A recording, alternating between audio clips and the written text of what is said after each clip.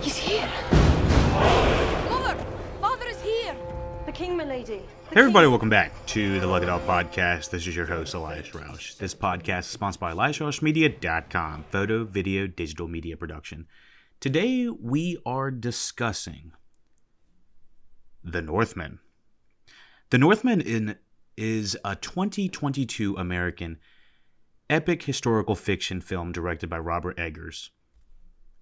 Most cinematic heads, as myself, are aware of Robert Eggers' entry into the cinematic verse, I guess. Basically, everyone knows him from The Vitch, one of his, I think that was his directorial debut, and then went on to completing one of our favorite movies, The Lighthouse, with Willem Dafoe and Robert Pattinson.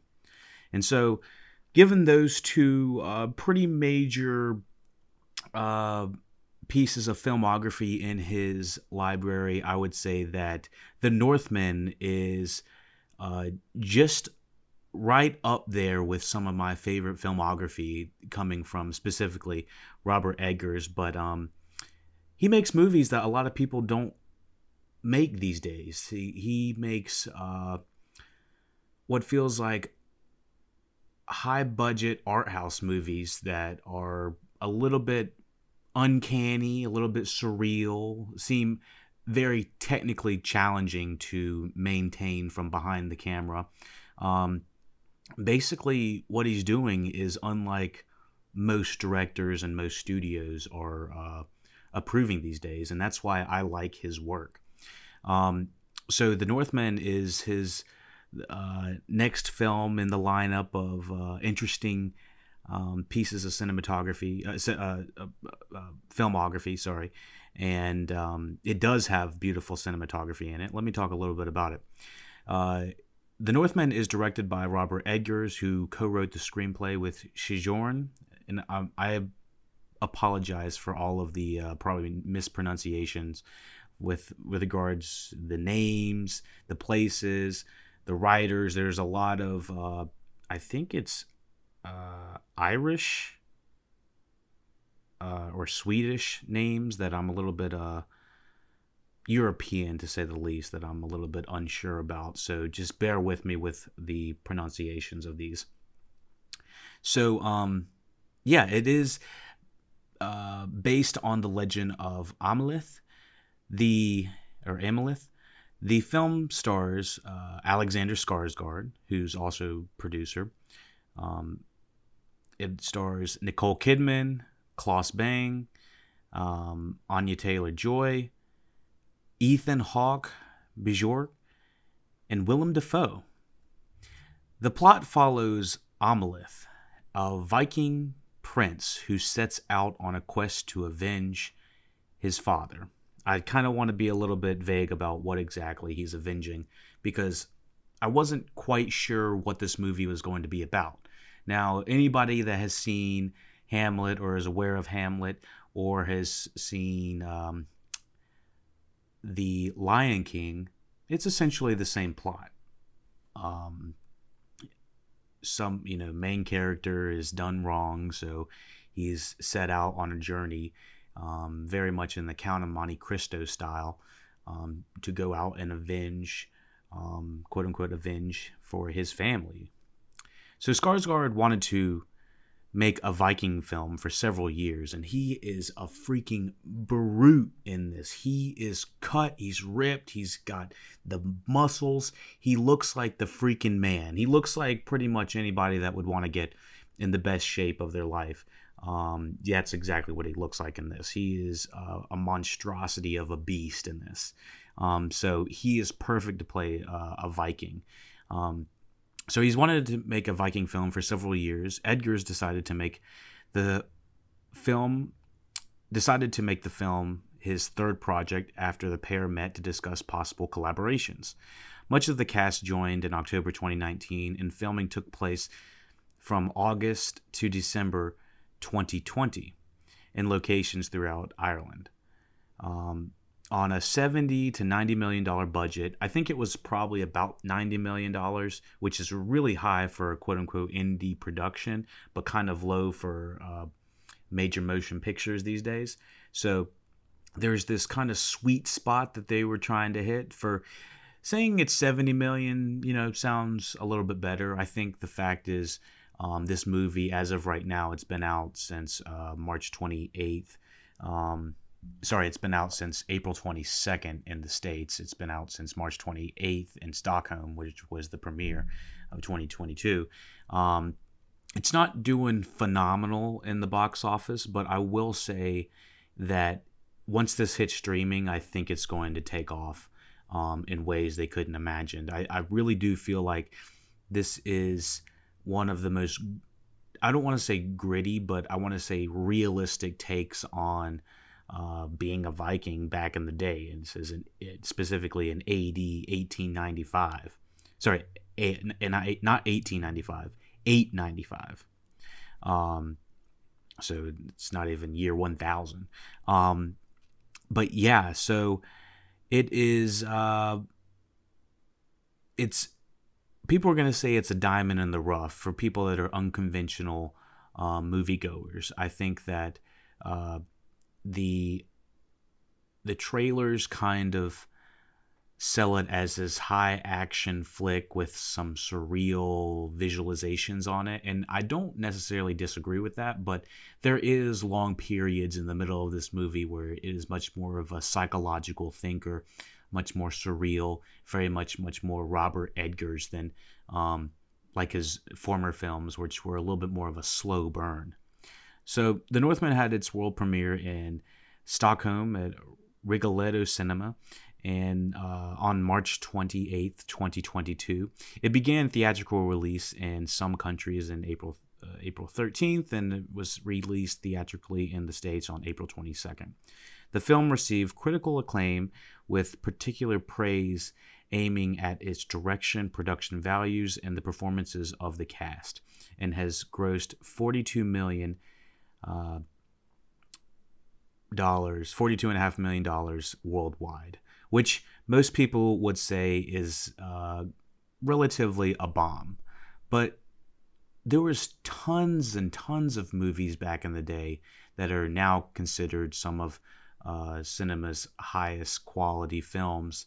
I think some of Stanley Kubrick's stuff back in the day was kind of ridiculed in the same vein. But I will say Robert Eggers delivers the fire. He delivers an amazing cinematic performance. The performances from top to bottom of all of the actors, from Alexander Skarsgård being a fucking beast to expressing some of his more lighthearted emotions later in the movie. Nicole Kidman gives one of her best performances I've seen in years, and I've been watching her since with a critical eye since at least the beginning of Big Little Lies, which was kind of mid 2010s. And I've seen her in several things and never seen her like this. Anya Taylor-Joy, obviously she was from The Vitch. I will say she gets a little bit of the short shrift in this with regards of character development and how her character is portrayed. She is kind of quote unquote the love interest of the movie. I think that some of her stuff could have been improved. It's not nothing that she did, but I think in the writing they kind of force her into the position of the love interest, but I still think she gives a really stellar performance. Ethan Hawke, he can't do any wrong. I mean, it's Ethan Hawke. I mean, everything he's in, he gives 110%. And of course Willem Dafoe and Bjork. Edited by Louise Ford, music by Robin Corlans and Sebastian Gainsborough. It is distributed by Focus Features, and like I said, on a $70 to $90 million budget. I think they said the $90 million was the final amount, but the thing is, the tax credits that came back to them were brought them back to about $70 million. But like I said, it feels much more of an art house type feel of a movie. It's very unconventional in the way that It's presented lots of long takes from the technical perspective. Jeff Kanata on the Slash Filmcast talked about it, how nothing that Robert Eggers does looks easy, but he makes it look easy, and it makes it look like there is story upon story that is being layered on top of each other. I think it's the same cinematographer, Jaron Balansky, I believe, is the same cinematographer as The Lighthouse and The Vitch. So he's bringing back that same style, and he's going to be the cinematographer for M. Night Shyamalan's Knock at the Cabin in 2023. So I'll be looking for that as well. But yeah, it looks like this cinematographer is Robert Eggers kind of guy. And like I said earlier, the technicals of this movie, everything looks like it's working on super high cylinders. Like it's working with some of top-notch acting, top-notch directing, top-notch production values. This looks amazing. It's one of the most beautiful films I've seen, and a lot of people are kind of comparing it to the same aesthetic as The Green Knight, and I really liked the aesthetic of The Green Knight. I will say the pacing was a little bit off for me with The Green Knight, but I still enjoyed the hell out of the experience of The Green Knight. And this one's a little bit more action-filled, action-packed, just with the way that it's presented, like I said. Runtime is 137 minutes, which puts it about 2 hours, 2 hours 15, 2 hours and 20 minutes, something like that. So yeah, it is lengthy, but it's one of the few films I would want to continue watching. I think that, like I said, all of the cylinders are running or going at high speeds. It feels like I said, a diamond in the rough. It's kind of like I wasn't expecting it. I didn't watch any of the marketing for it. I just knew I was going to see the next Robert Eggers film. I mean, after The Lighthouse, it just felt very apparent that he's a director you need to keep an eye on, because he's always going to shoot his sets and his actors in the most interesting way possible.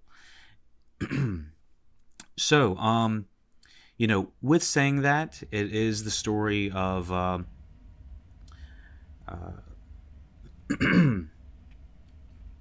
Amalith, and he is out to avenge his family after, he's been wronged. I will say, before going into the spoilers and plot synopsis of it, that, what can I say? My biggest critique on the movie, like I said, it looks like $1 million, sounds like $1 million. Even from the sound of the crispiness of what the leaves that they're stepping on, to the grass that they're in, to the volcano that eventually appears, everything feels very lived in, and extremely difficult to probably shoot around. I'm be curious to see how they shot the majority of this. I would like to see it behind the scenes. But yeah, it's Regency, New Regency Enterprises, Picture World Pictures, Square Peg, all that good stuff. They are the production companies. But yeah, I really enjoy this movie. And like I said, the biggest critique I would have about this film would probably be a little bit of the two-dimensionality of the main character. He is kind of more or less like an anti-hero. He doesn't exactly do the right thing all the time. Even at the beginning, he's not really that great of a guy. But with saying that, I think they flesh out the character enough to kind of give it the quote-unquote revenge story that it needs. And I will say, Anya Taylor-Joy's character could have been fleshed out a little bit more to be a little bit more than just the love interest. But I do think that that's where the time was cut. I heard there was a little bit of studio interference relatively with regards of making the film more accessible. Now, with the previous movies that Robert Eggers has produced, I think The Vitch was made on like under 10. Both The Vitch and The Lighthouse, I believe, were created under what was this? The Vitch was made on a $4 million budget, and the box office it made $40 million. Now, granted, horror movies generally do pretty well.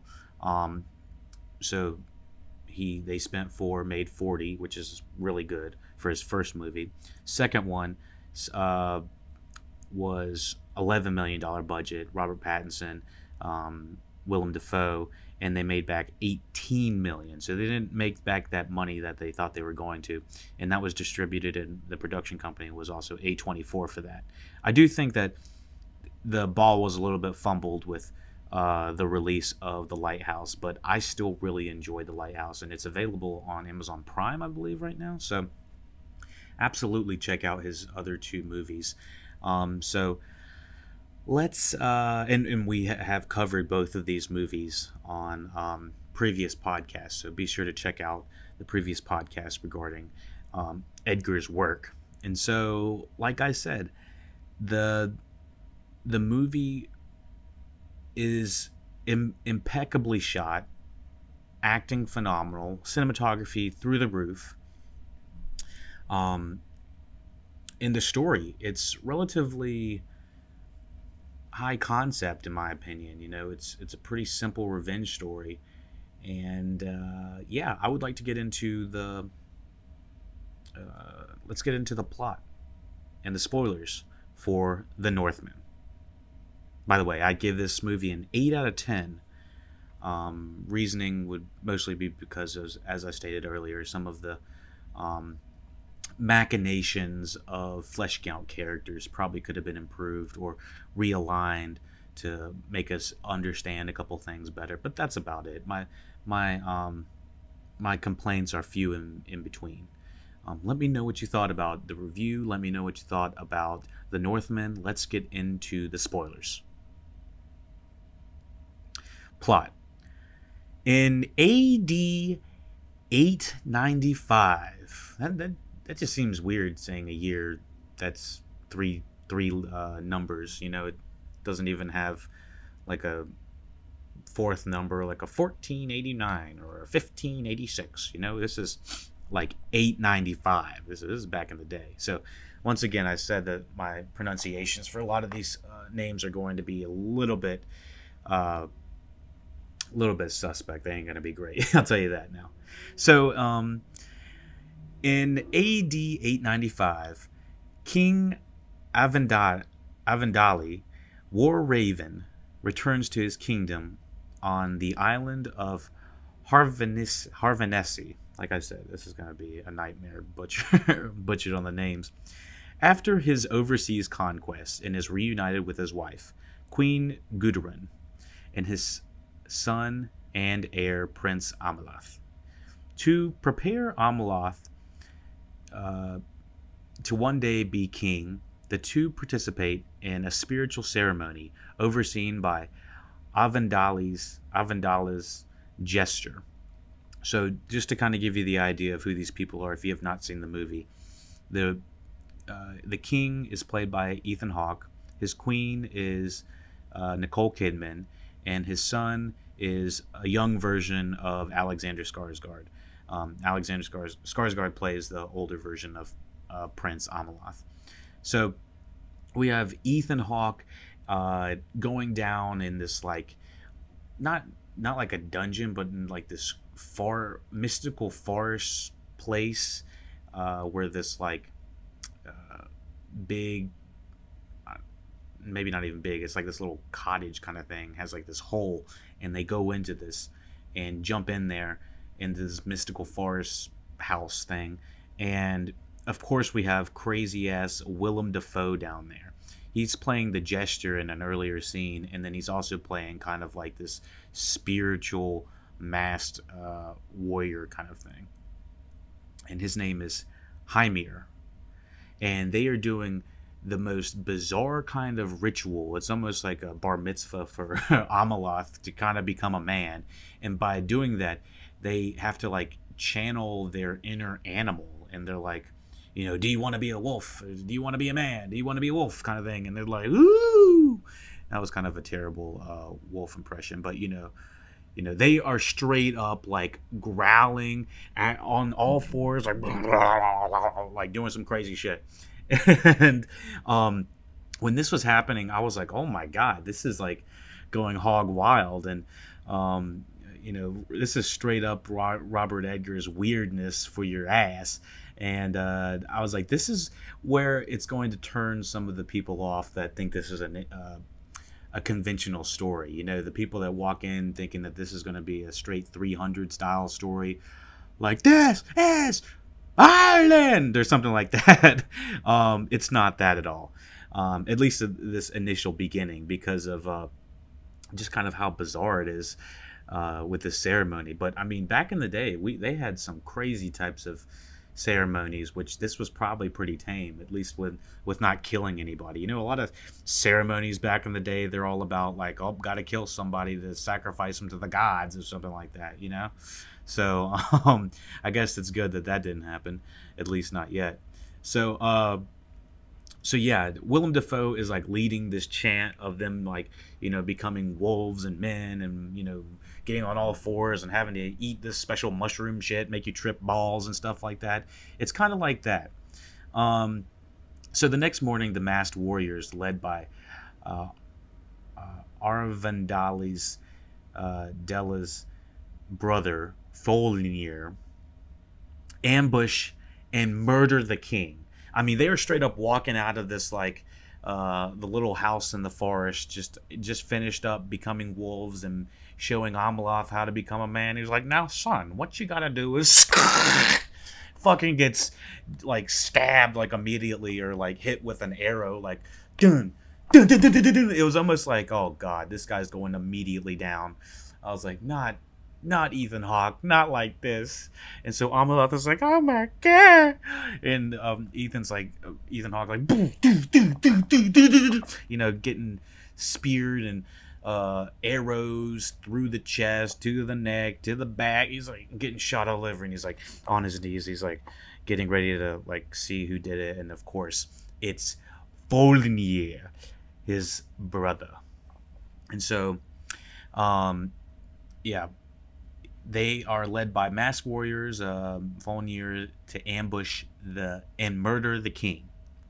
And so during this, Folnir somehow lets Amelith like get away a little bit, like maybe 25 yards away, so he can still see what's happening to his father as he's like being stabbed with, you know, all these different arrows are coming at him. And then he's like, Folnir is like, you've been a shite king, and I'll be king, kind of thing, or something like that. I don't know. And then Ethan Hawke's like, you won't be legitimate king because you were betraying family. And then Folnir goes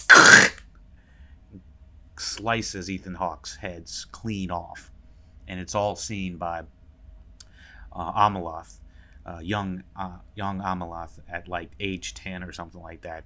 And Folnir's like, find and kill the boy. And it's like, oh shit. So it's like instantly, it's like ding, ding, ding, ding, ding, ding, ding.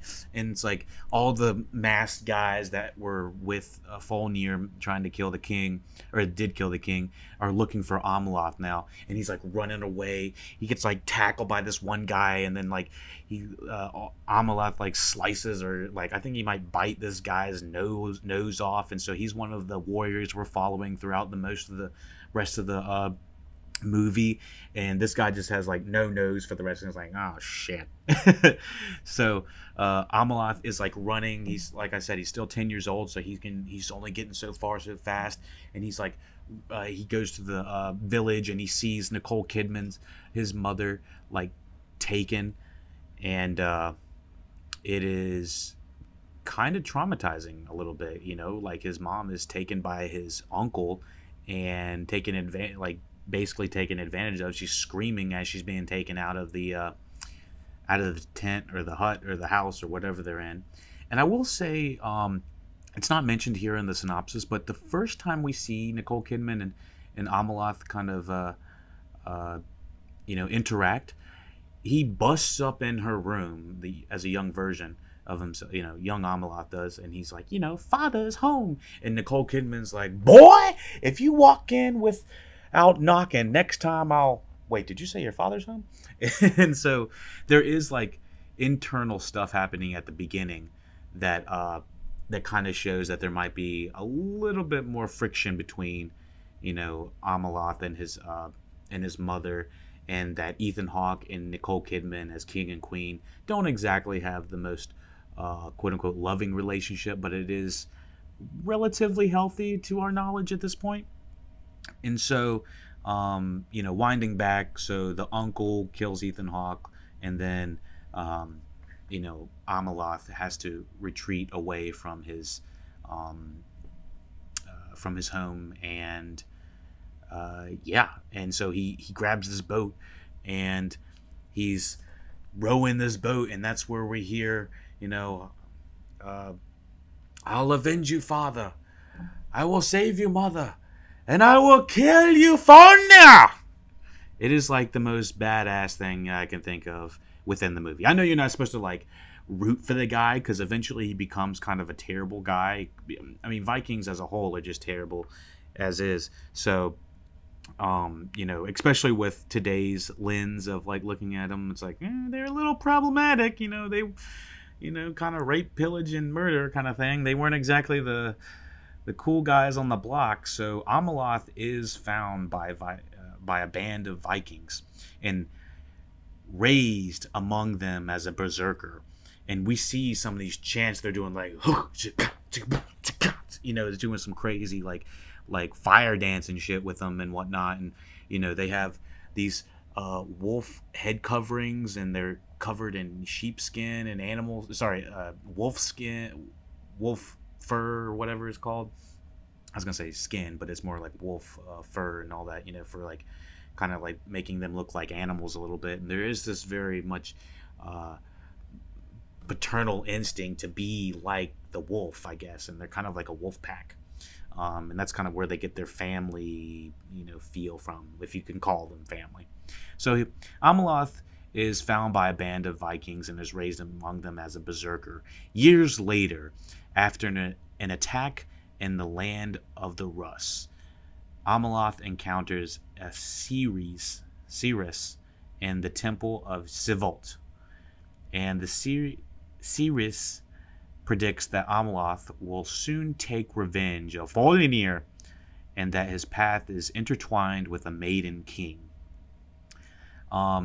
Now, when we are introduced to Alexander Skarsgård's character, this is probably like 20, 30 minutes into the film, maybe not so much, maybe 20 minutes. It's like this long take coming from, I don't know where the fuck the camera comes from, but we are like following this boat for half a second, and then it kind of comes into focus that they are Vikings like on this river, and you see them just like taking out other guys like that are just like fishing on the side. They're like, hey, how you doing? like clearly they don't give a shit who they're killing. And they're like all in sync doing this row shit, rowing on the boat, Viking style. And it comes into focus of Alexander Skarsgård's face, and you're like, holy shit. You're like, is that Alexander Skarsgård from True Blood? Oh my god. Like, I would love going into this not knowing anybody that's in this. So I was like, dude, this is a sick take, because Robert Eggers almost has what I call God camera, where the camera just kind of seamlessly is following the main character, and then eventually turns into a tracking shot where we're following even further. And then we see them as a full Viking crew, like, attack, I guess, the land of Rus. And how crazy and scary it would be to just see this, like, group of fucking grown-ass men coming at you full speed, looking like the 300 band, coming at you like straight, this is Sparta, straight to your ass. I was like, this is insanity. And it's shot beautifully. I love the greens in this movie. I feel like one thing I really liked about The Green Knight was how the cinematography felt so real and authentic and like nature bound, I guess. And I felt like it really boosted the colors of the mud, the grit, the green, the grass, the blood. It was like all my favorite parts about that. So, after they basically rape, murder, pillage all of these people in there, they set a hut full of women and children, I guess, on fire.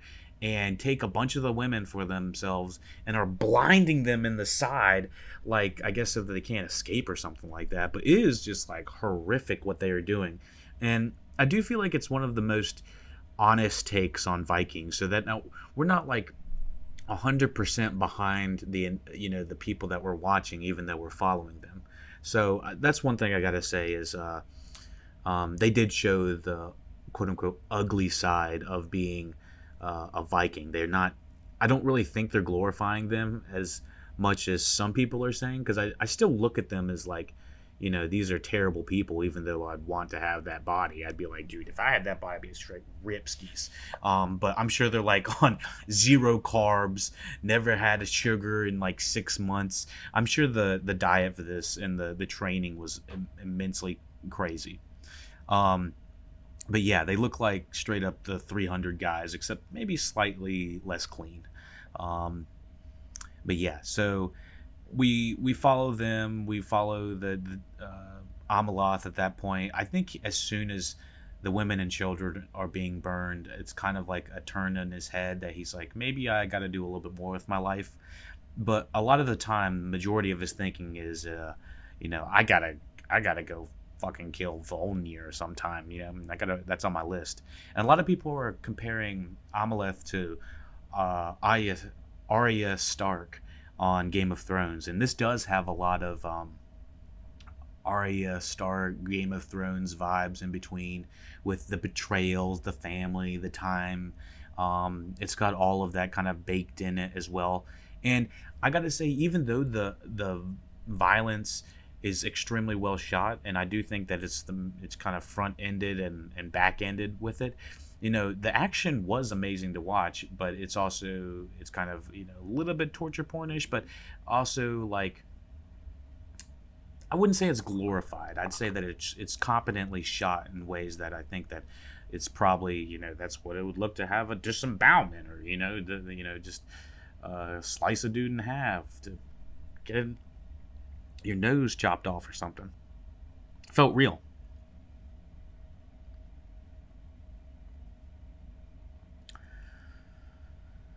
So Amalath finds out about his fortune, I guess, from Volnir, or about Volnir from the Ceres, which I believe is played by Björk, the famous Swedish singer. Is she Swedish? Irish singer? Let me see if I can get that up real quick. Icelandic. Okay, so actually the majority of these names are probably Icelandic that I'm getting wrong. I apologize for that.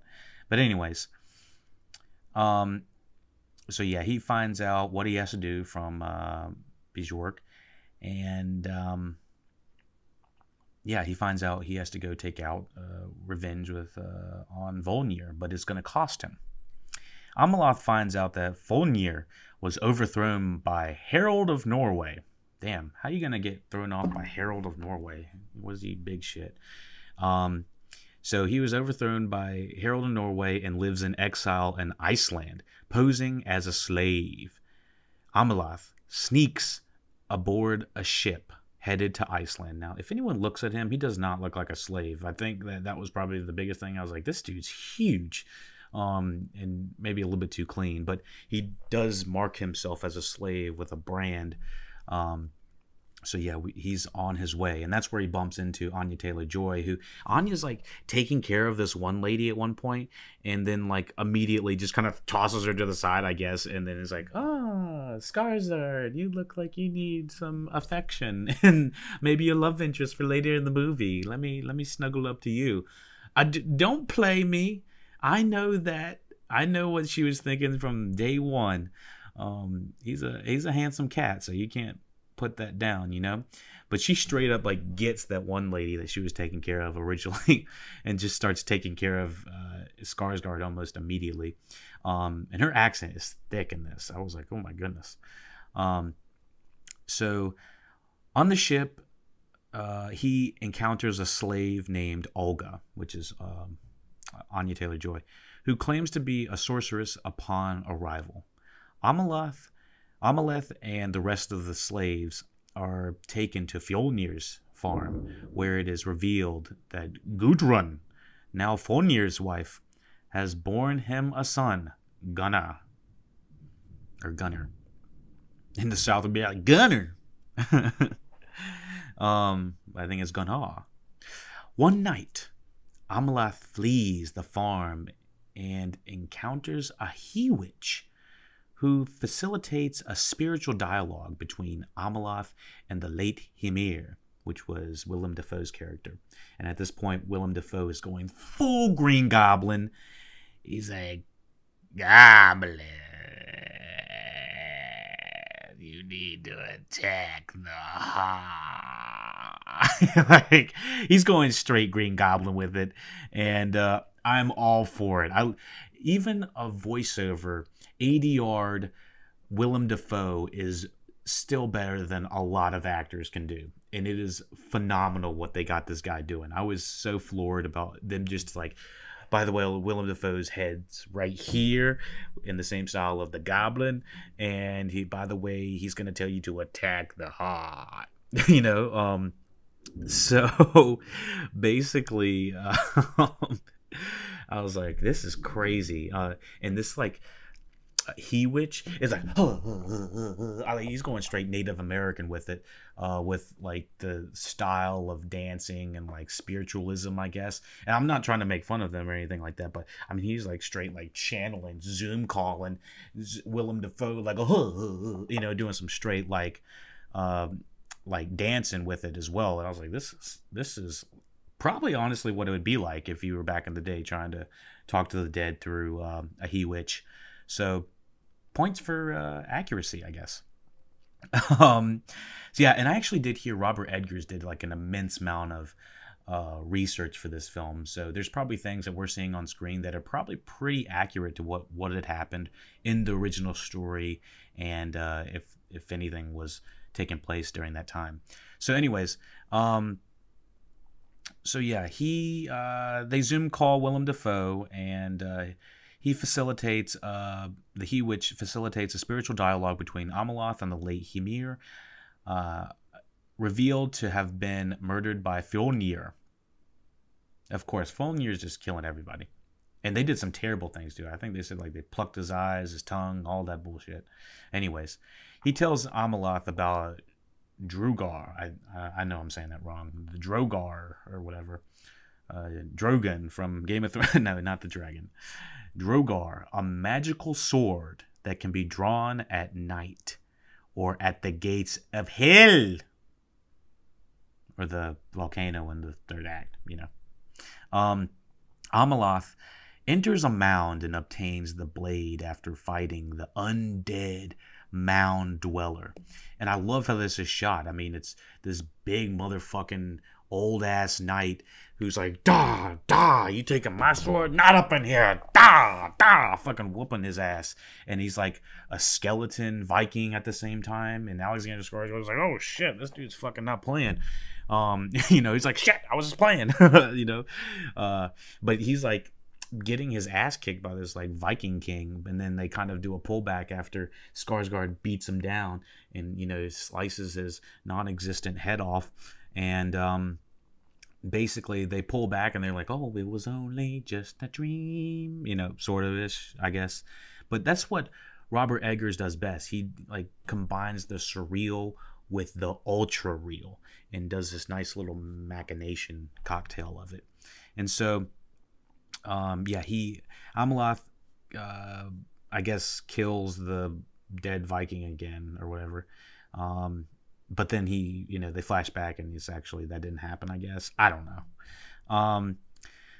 The next day, Amalath is selected to compete in a game of Katanier. It's kind of like this weird version of cricket, I guess, where they have like two sets of people, like five. I guess they're slaves on both sides, like 5 slaves on the left, 5 slaves on the right, and they're got like these paddles, and they try to hit the paddle to the ball, and the ball has to hit like a single stick that's sitting at the back of each, which is a stand-in for a goal, I guess. If the ball hits the goal, which is the stick. So anyway, it looked kind of fun. It was kind of interesting to watch. I like seeing what a game would probably be like back in the day. And so Amalath is going off in this. Like, there's just one guy that is on the other team. Everyone's got like their one guy on. If you ever played sports before, there's always one guy that you like absolutely cannot stand. My buddy Hatham used to be that for me in soccer. He used to be the guy I couldn't get the ball past because he was always an attacker in soccer. He was always a shooter, and I was always like a sweeper. I was always on defense, and so whenever I would always try to go up against somebody, he was always that guy I had to go up against. But anyways, Amalath has the one guy on the opposite team that he's trying to get up against. Not get up against, but try to face off against. And this other guy is played by the Mountain, the same actor who was in Game of Thrones. So he's a big motherfucker. For anyone that hasn't seen Game of Thrones, they have like this big ass night zombie guy called the Mountain. And he's like, I don't know, 7 foot, maybe 280 or something like that. Fucking huge ass dude. And Skarsgård is already a big dude, so if you make Skarsgård look small, then this dude's fucking huge. So anyways, they're playing a game of Catakill or whatever, Catalineer or what, I don't know what the fuck, the cricket game against another farm. The game turns violent, and Gunnar is almost killed after running into the game. This is the little 10-year-old boy that's like, that's it, I'm gonna join the game. And fucking the Mountain, which is on the other team, is already beating the shit out of Amalath's team, like literally just taking a paddle and cracking them upside the head, cracking everybody upside the head, like literally just fighting people, almost like it's a game of hockey. And Amalath's like, not up in here. So he's like, bam, fucking beats the shit out of the Mountain guy. And I think he actually kills him because the Mountain gets the ball and like beats Gunnar over the head, like punches him in the back of the head, this little boy. And like one hit from the Mountain and you'd probably be dead, any normal person. But this boy is just like knocked the fuck out, so like down like this. His head's down, and the Mountain's lines up this ball right beside Gunnar's head, and he's like, "Oh fuck this little kid." He's like, "Bam!" And he's like getting ready to like hit the ball into the boy's head. It'd be like taking a driver today and lining up a tee and then putting a kid's head right in front of it. It's essentially what the Mountain was about to do. But right before he's about to bam, Amalath says bam and tackles the fuck out of him and then beats him to death, I believe. And so he saves Gunnar, which Gunnar is technically his, I think it's his step or half brother. I'm not really sure what that would be, but he saves the little boy's life. And so the game turns violent. Gunnar is almost killed after running into the game by the Mountain, but Amalath saves him. So as a reward, Folnir's eldest and an adult son, Thoror, allows Amalath to claim Olga as his wife. And they've seen them kind of together trying to, not collude, but talk to each other and whatnot. So they know that Amalath has a thing for Olga. And they know that, obviously Olga is beautiful, and so they're like, all right, they definitely want to be together. And they kind of give Amalath like better treatment after the saving of Gunnar, but they're still like, but you are still a slave. It's like, whoa. I was like, all right, well, all these promotions, but you're not going to get out of being a slave because you can't wipe the stench of a slave off or something like that. I don't know. They had some weird reasoning for that. But anyways, fascinated by the world building at this point. Let's see what else. During the evening celebrations, Amalath and Olga make love. They promise to work together to overcome Fjolnir and his men. There is not much chemistry between Amalath and Olga. I'm not sure if it's the age difference or what, because it really does feel like Anya Taylor-Joy could have been his daughter instead of his lover in this, which is just kind of feels like the age difference. But also another thing that's weird, a lot of people know that in Big Little Lies, Nicole Kidman and Alexander Skarsgård. I think it was season 2 or was it season 1? I don't remember which. I think it was actually season 1. That they play husband and wife, and in this they're playing mother and son. So you're like, what in the hell is going on around here? What in the incest is going on? So not quite yet.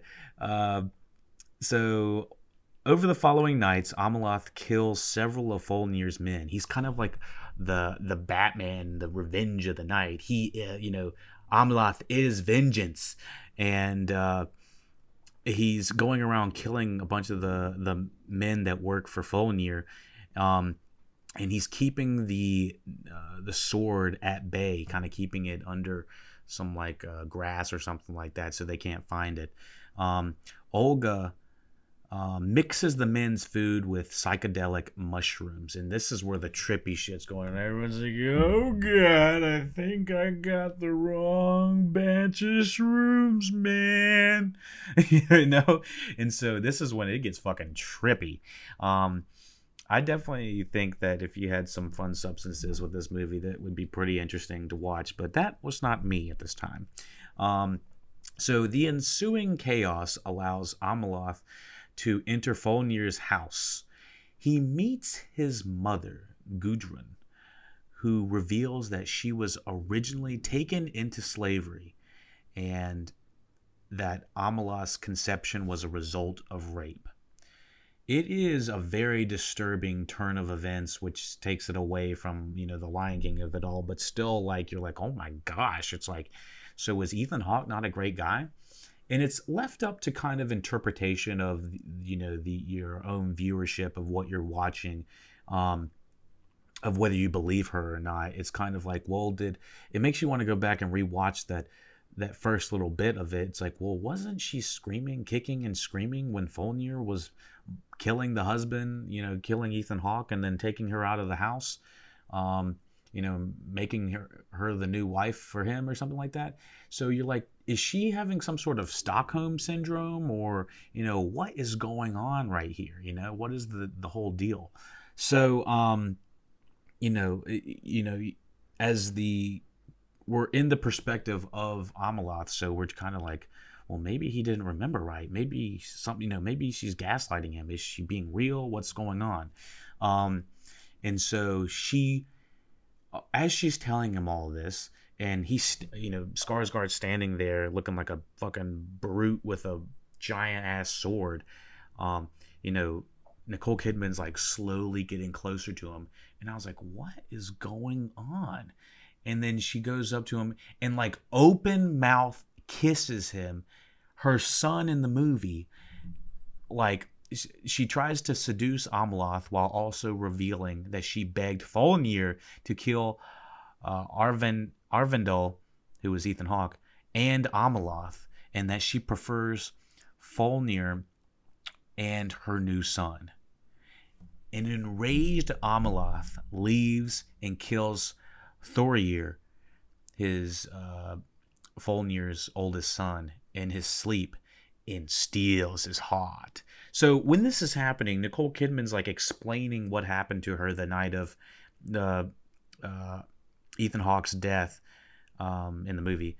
And you're like, is she telling the truth? Is she spilling the beans? Is she trying to stab him in the back?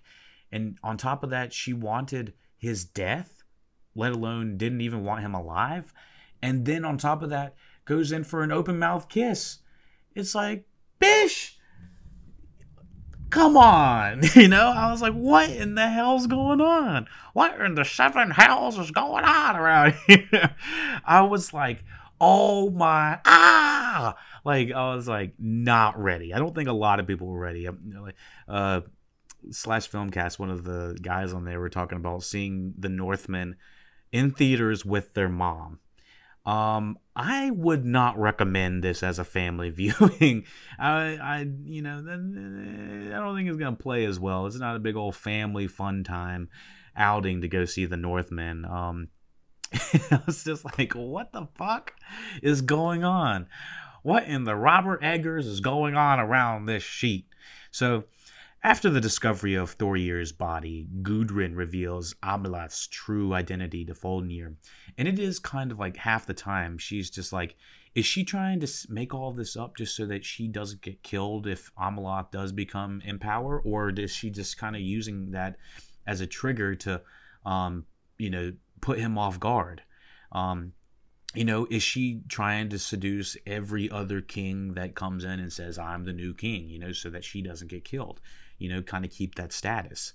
So with the way that she's acting around Folnir, she's always kind of like got his back in a Lady Macbeth kind of manner. And so it very much feels in that realm that maybe she was a little bit of the brains of the operation. Maybe we should kind of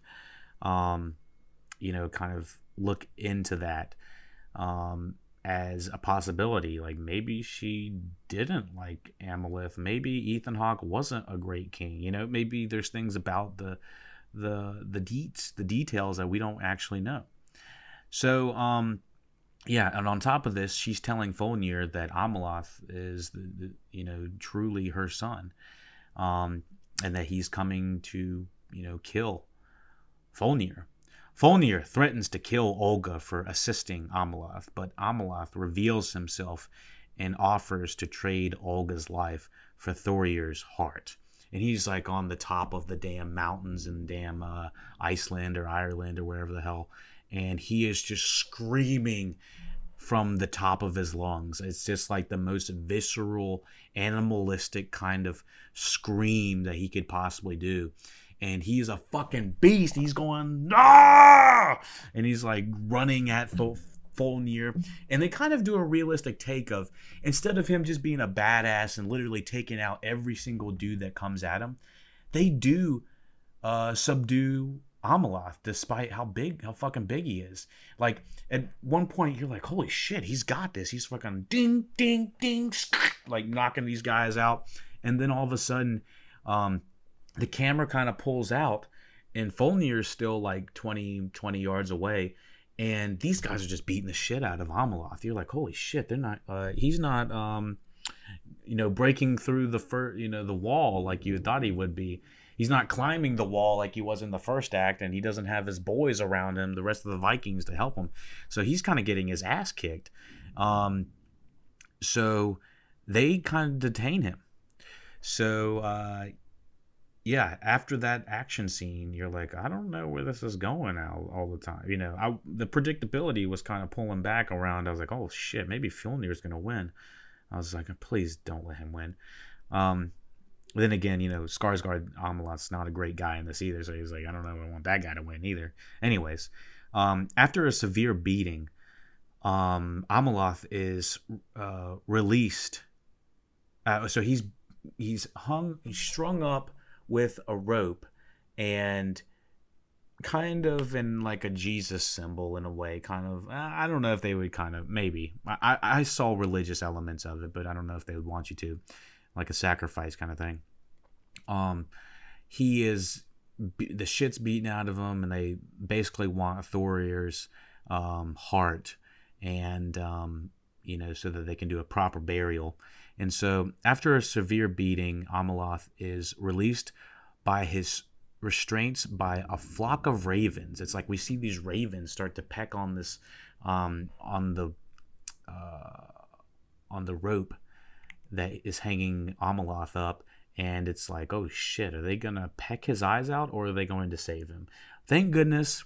Just like in the other films of Robert Eggers, you never know what the animals are going to do. Whether you got Black Phillip's black ass, or you got the lighthouse with the crazy crows, and making Robert Pattinson go crazy on that one. So thank goodness, I'd say the majority of the animals are on Amalath's side, despite that one dog that was like, hey, he's over here, he's over here. That was a little bit earlier in the movie. But the animals are always interesting to watch in the Eggers films. And so the ravens release him. Olga rescues Amalath from the farm, and the two escape. I think they kind of yada yada the funeral for Thorir's body. They basically do like this massive ceremony for Thorir, where Folnir gets naked for it, slices a horse's head off. They sacrifice Thorir's wife by stabbing her to death and putting her beside the corpse of Thorir. And this is all while Ameloth is escaping by the ravens and stuff like that. So you're like, oh my Jesus, this is crazy.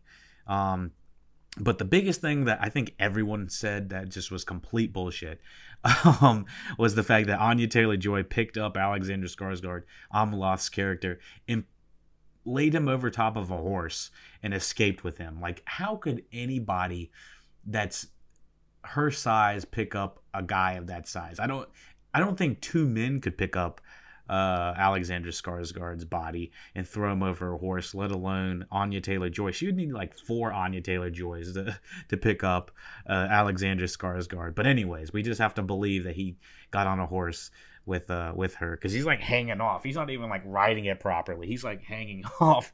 And so the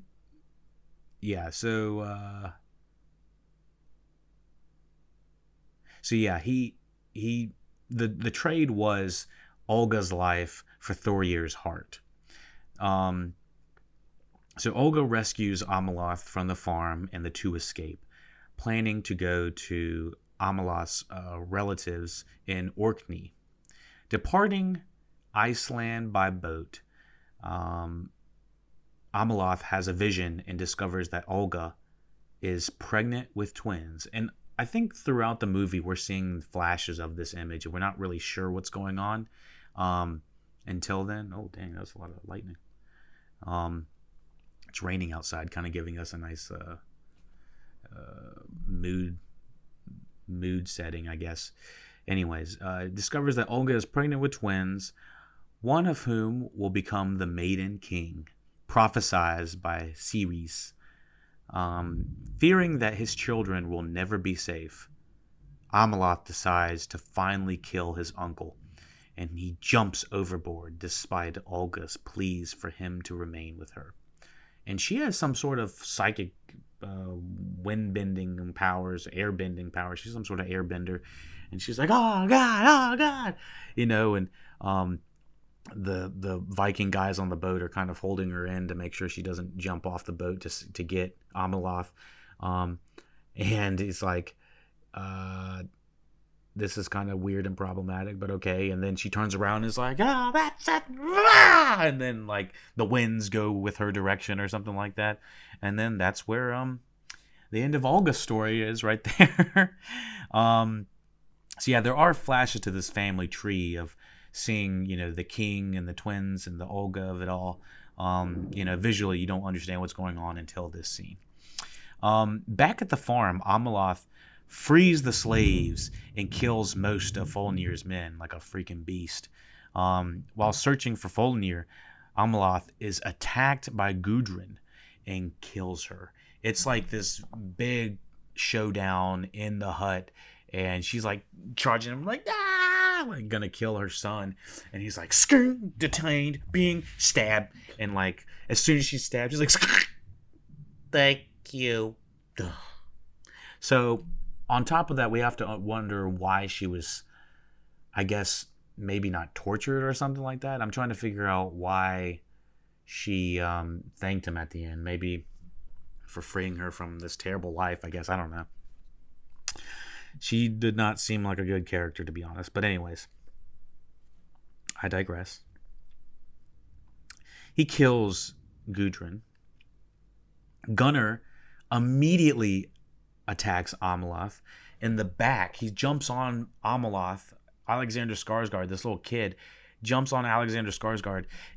Gunnar is like stabbing him repeatedly. He's like, stab. He's like, it's like, oh shit, is he gonna fucking go down from the little kid that he didn't even see coming?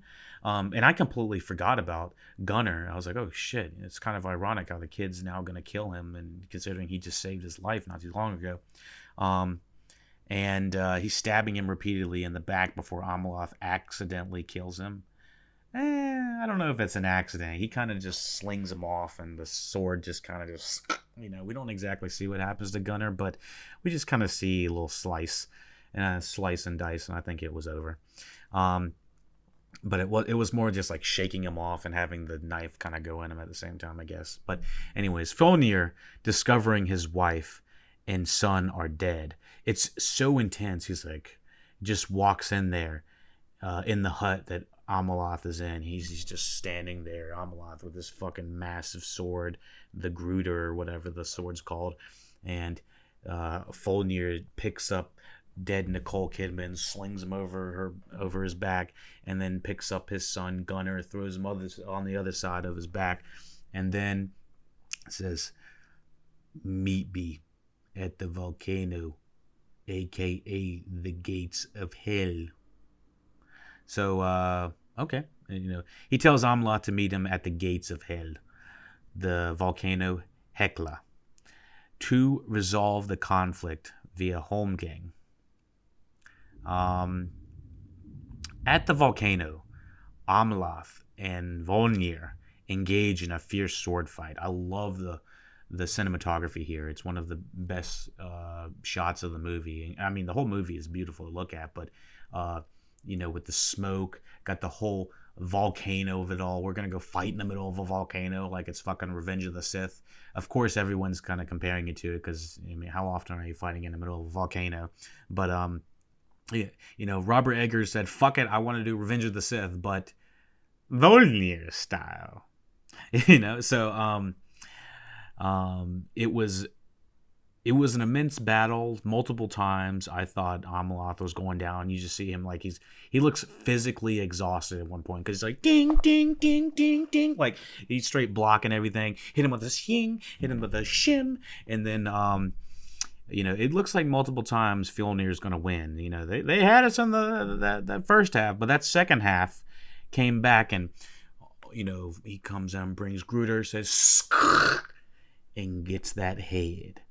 At the volcano, Amalath and Fjolnir engage in a fierce sword fight. Fjolnir is decapitated, but it's shown from like a profile view, so all you see is like Fjolnir's sword kind of going through this way, and you can't really tell if it's pierced Amalath at all, but you see that fucking the head of Fjolnir is completely scooped off, and you just see his body go down, knees, go to side, and then you're like standing there watching Amalath, you're like, oh shit, and then you realize he goes down too and falls back.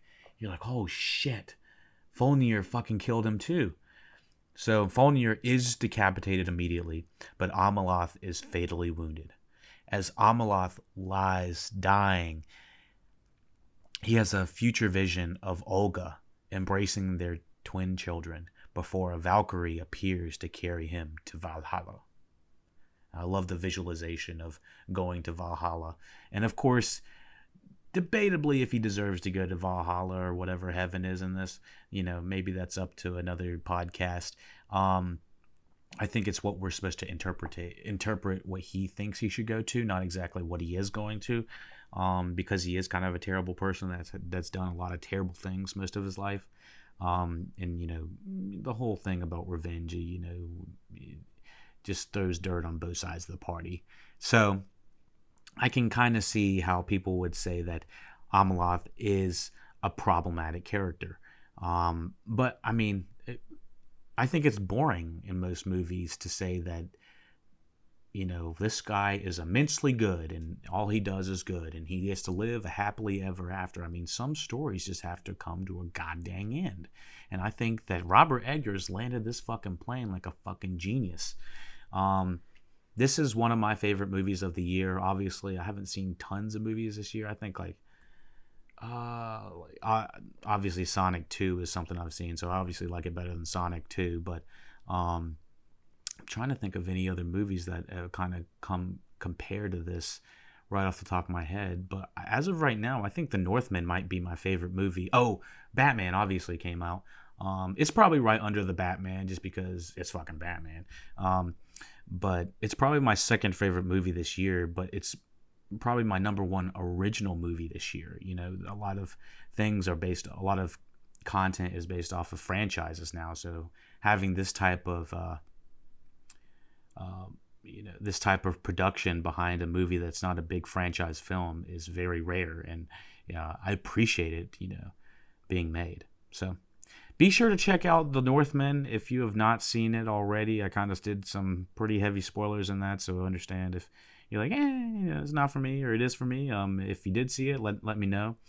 Let me see, the English got Old Norse, Old East Slavic. Yeah, a lot of different types of languages going on in this as well. I would honestly want to rewatch this with the caption so I understood what the fuck was going on half the time. But yeah, I think this is probably my number one original movie of the year so far. And yeah, let me know what you thought about The Northman. Let me know what you thought about the review. Please rate us 5 stars on Apple iTunes or whatever podcast player you're listening to. Thumbs up on YouTube, comment sections all available. So tell me what you thought about it. Tell me what you thought about the review. And yeah, take it easy. Be sure to go to patreon.com/LuckItOutPodcast for the full review of The Northman and the full podcast, full library of other podcasts as well. Thank you, and take it easy. Alavenjo.